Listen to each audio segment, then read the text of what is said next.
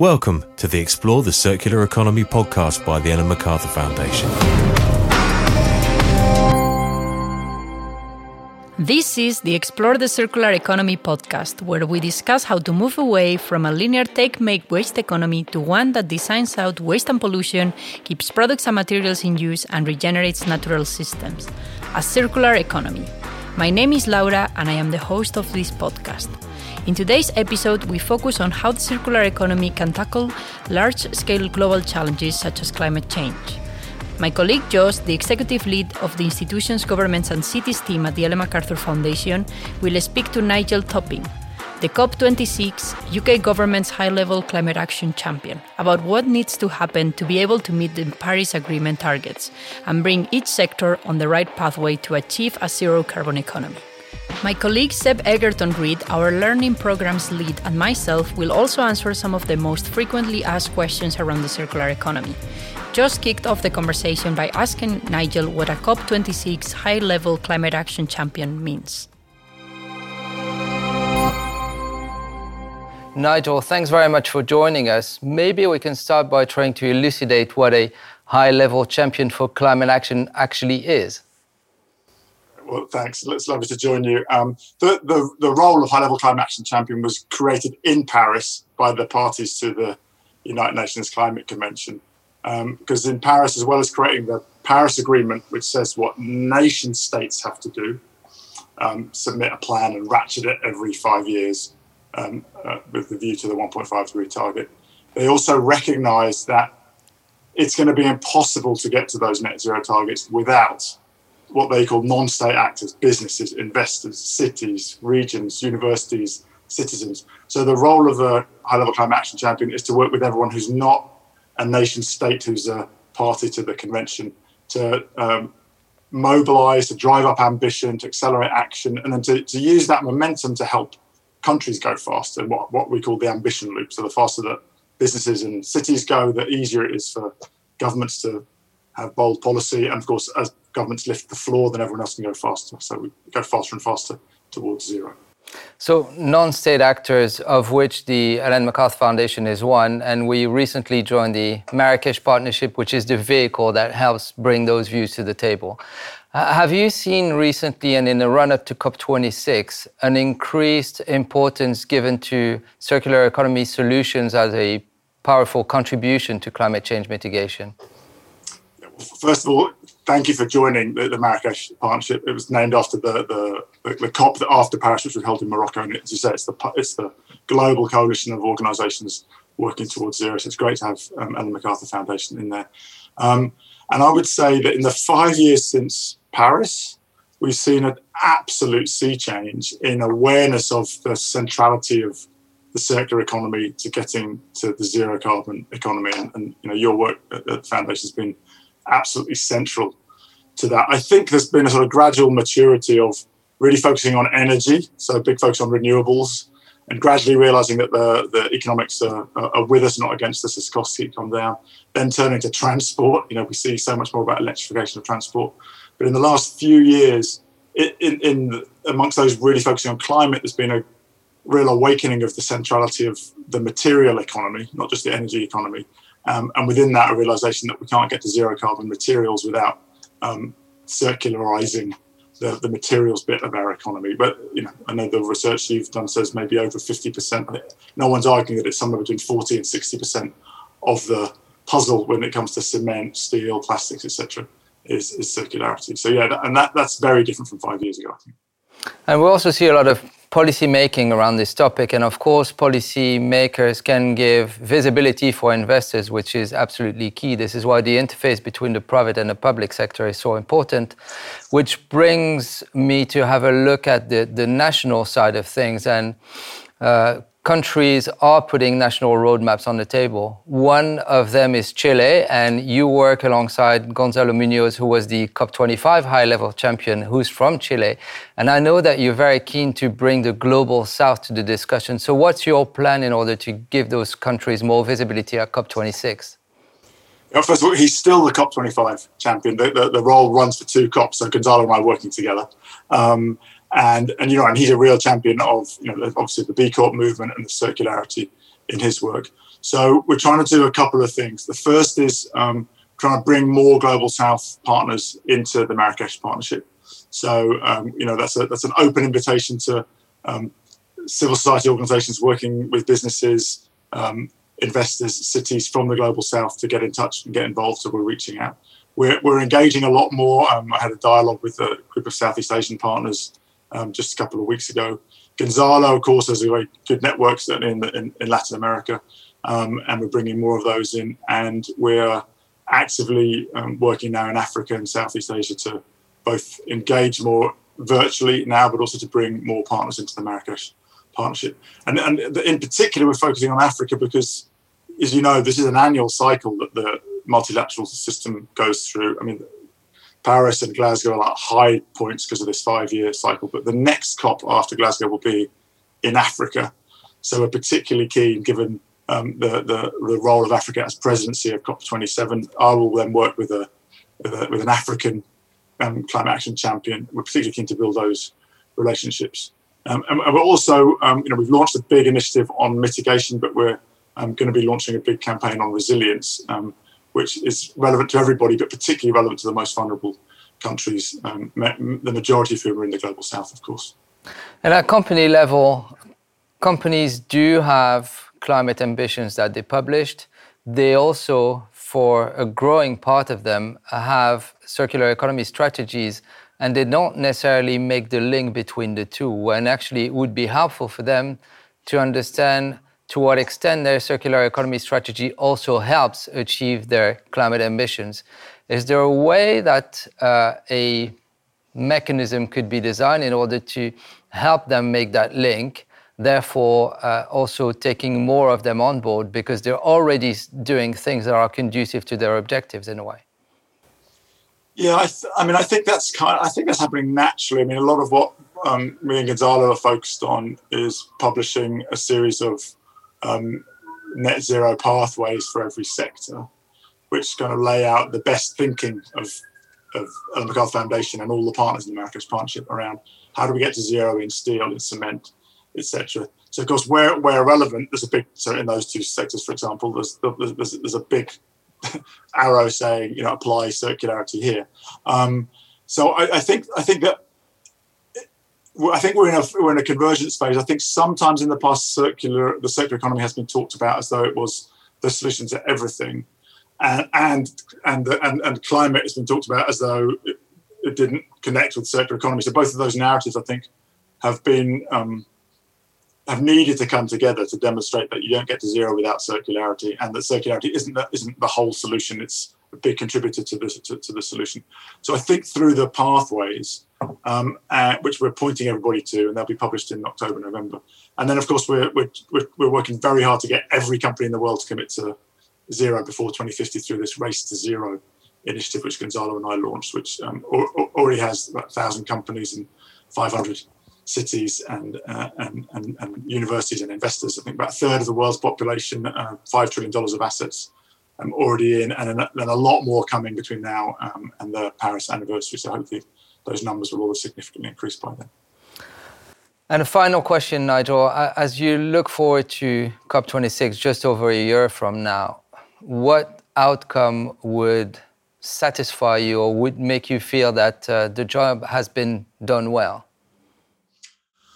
Well, for me, my main focus is on getting to COP with a very clear sense that in the majority of sectors in the global economy, so across transport, materials, power, the built environment, and food and agriculture, we have achieved what you might think of as a breakthrough point when more than 20% of the main actors are committed to and on track to the zero carbon economy before 2050. I mean, this is an inexact science, but we know that roughly once you get 20% of the system on track, you're on the exponential part of the S-curve, and everybody tends to follow. And that's, I think, one of the things we're really trying to do now is tell that story of exponential change, because we know that's the way that every single industrial disruption that's ever happened has gone through an S-curve. So a lot of every time I hear a narrative which is linear, which is, we're only at 4% EV penetration, for example, I get overexcited and jump up and down and say, yes, but we were at 2% 18 months ago. So if we're doubling every 18 months, we go 4, 8, 16, 32, 64, boom, it's game over within this decade. And we're starting to see those exponentials kick in across all the major sectors. So my biggest desire for COP26 in Glasgow was that the nations of the world and the investors of the world and the CEOs of the world and the citizens of the world all see that transition has become inevitable and decide to get on board so that by the time we get to 2030, we have halved emissions. We're well on the way to implementing the circular economy and to creating a world which is much better for the generations to come. Well, we're certainly very much looking forward to working with you and your team on that journey. Nigel Topping, thanks very much for joining us today. That was Nigel Topping, the UK's COP26 high-level climate action champion, which, by the way, the COP26 is due to happen in Glasgow in November 2021. Now, I am still joined by Seb here in the studio. Both Seb and I work in the learning team here at the Foundation, and one of the things that we do is teach and get people excited about the concept of a circular economy, hopefully. You're now balancing a lot of things on your lap, Lara. I hope you can handle this for the next, when we get to the end of this show. I don't know, let's see. But basically, because we do this, we get a lot of questions every single time we explain the concept. And so what we've done is we've tried to put some of them in this jar, in this glass container, and we are going to hopefully answer as many as possible. Your question, and I say your question, I mean you, the viewer, may be about to get answered. Maybe. And if we don't, then just put it in the chat, please. So Seb, what role does consumer behavior play in the circular economy model? So many people focus on consumer behavior as a kind of key driver of change. The challenge there is that most of the changes that we as consumers can actually make tend to be very much end of pipe, because most waste or most challenges that we face in our economy are really decided at the design stage of whatever product or service we're using. So consumers, the actions consumers can take, whether that's purchasing decisions or even if it's recycling more or cleaning up beaches, tend to be limited in terms of effect, focused on the end of pipe, which doesn't mean they're not valuable or they're not good things to do. But we, the Foundation, have focused the circular economy very much on how do we drive that system level change, starting the design phase. And I think it links a little bit to what Nigel Topping was saying. How do we get to that kind of exponential moment where sectors and everything is kind of working together? Because, and how do we give consumers just good choices? And I guess also it is quite easy to just blame the consumers as individuals for all the problems that we're facing instead of understanding the underlying system that is the one currently encouraging all this or making them even bigger. Because you can feel a bit sorry for consumers sometimes, can't you, when you hear some of the meta-narratives we have in our society, almost it's your fault, you're not recycling enough. But the question is never asked, but what was the intention of that product or that thing when it was designed in the first place, and what can you actually do? So I agree. We're almost a bit harsh on consumers in the way we talk about it. Let's design things right at the beginning, so they're designed deliberately to be valorized and utilized for as long as possible, and then after their initial life. So after all, we are all consumers. So for the people watching us at home, what would you recommend? I would say, actually, are we all consumers? Because we don't really consume our products, do we? I don't consume this jumper. Mm-hmm. Maybe we consume food. We're really users, and that's kind of the mindset of the circular economy, this sort of transition from thinking about ourselves as users of things, because that's what's actually happening. And the problem when you think about yourself as a consumer is that if you haven't consumed the shirts, what happens to it after you've finished? Well, if you're a user, there's an implication that there has to be some plan for how that material is reutilised. But there are things that customers can do, and we were looking earlier at some of the examples of sectors of reuse and plastic packaging and resale and fashion, where there are some interesting choices you can make already and some interesting business propositions that are having an impact and are growing. Okay, Seb, I think it's time to move to a second question. The drama of this is palpable in the studio. I hope it's coming across on the cameras. Does the circular economy contribute to economic growth? It's a good question. I guess it's partly what we were discussing through, and if you dive into those COVID-19 papers, it's a strong theme there. There's lots of reports and data and research that shows circular economy delivers growth that benefits business, society and environment. And of course, there's a whole host of kind of nuance to that question, like what are you focused on growing?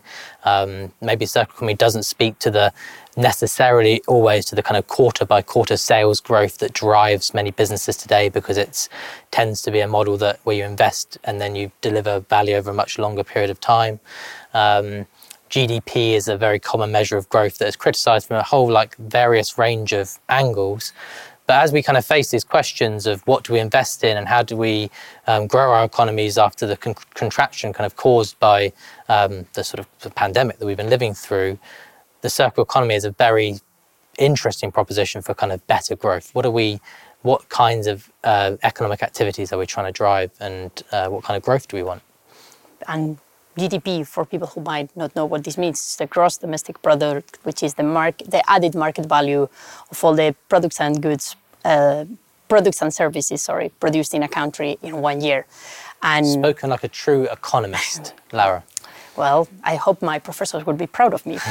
But coming back to something you've just said. And just on GDP, the founder of GDP quite explicitly said it's a really useful measure, but not if you're trying to compare between countries. And I guess we all know how that's turned out.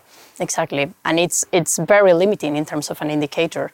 And that's why we need to redefine the goal that we're using, and even redefine what economic growth is and how we measure it. Because basically, if that's going to be like the major indicator that we are achieving, and in a way, comparing countries with, it has to be about something else. It has to be about building a better planet and a better life for everyone, which is not something that GDP currently accounts for.